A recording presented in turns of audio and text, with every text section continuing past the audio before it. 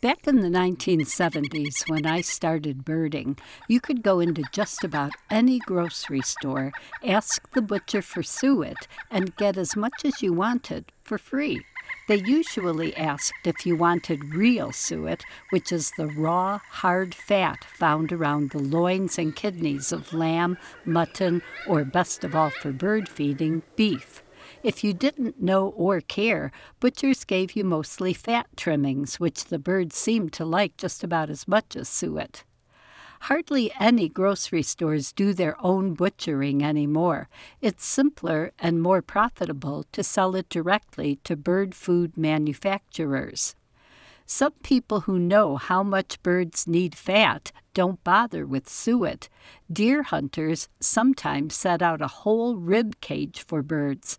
In some cases, neighbors don't like looking at that, but some kind hunters save theirs to donate. The Friends of the Sax-Zim Bog sets these out in various feeding stations, making it much easier for people to see boreal chickadees, Canada jays, and other cool birds, and also the occasional pine martin or ermine.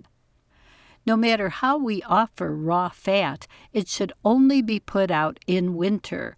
Raw suet, fat trimmings, and the meat and fat clinging to deer rib cages grow rancid when the temperature gets above freezing. When I first started feeding birds, I often put suet in the plastic mesh bags onions come in. But in the 90s, a For the Birds listener told me a heartbreaking story of coming home from work to find a dead red-breasted nuthatch on her suet, its foot entangled in the mesh. That not only made me stop using those bags outside, but also got me into the habit of cutting onion bags into small pieces before throwing them out. Rendered suet stays fresh much longer than raw suet, but involves heating the suet or fat trimmings until they're a hazardously hot, clear liquid, with everything that isn't pure fat rising to the top. That must be skimmed off and discarded. Then, while the purified fat is still liquid, pour it into a square or rectangular cake pan and let it cool when you can cut the white solid into whatever size squares or rectangles work for you. Many people who go to all that trouble take it to the next level. Before the suet solidifies, they add various ingredients, such as sunflower chips, peanuts, bits of fruits, or dried mealworms. I only rendered suet once in my life. It didn't seem right to spend more time preparing food for wild birds than I do for my husband and kids. As bird feeding grew increasingly popular and bird feeding stores started sprouting up here and there over the whole country, it became an easy matter to buy suet cakes and feeders to put them in.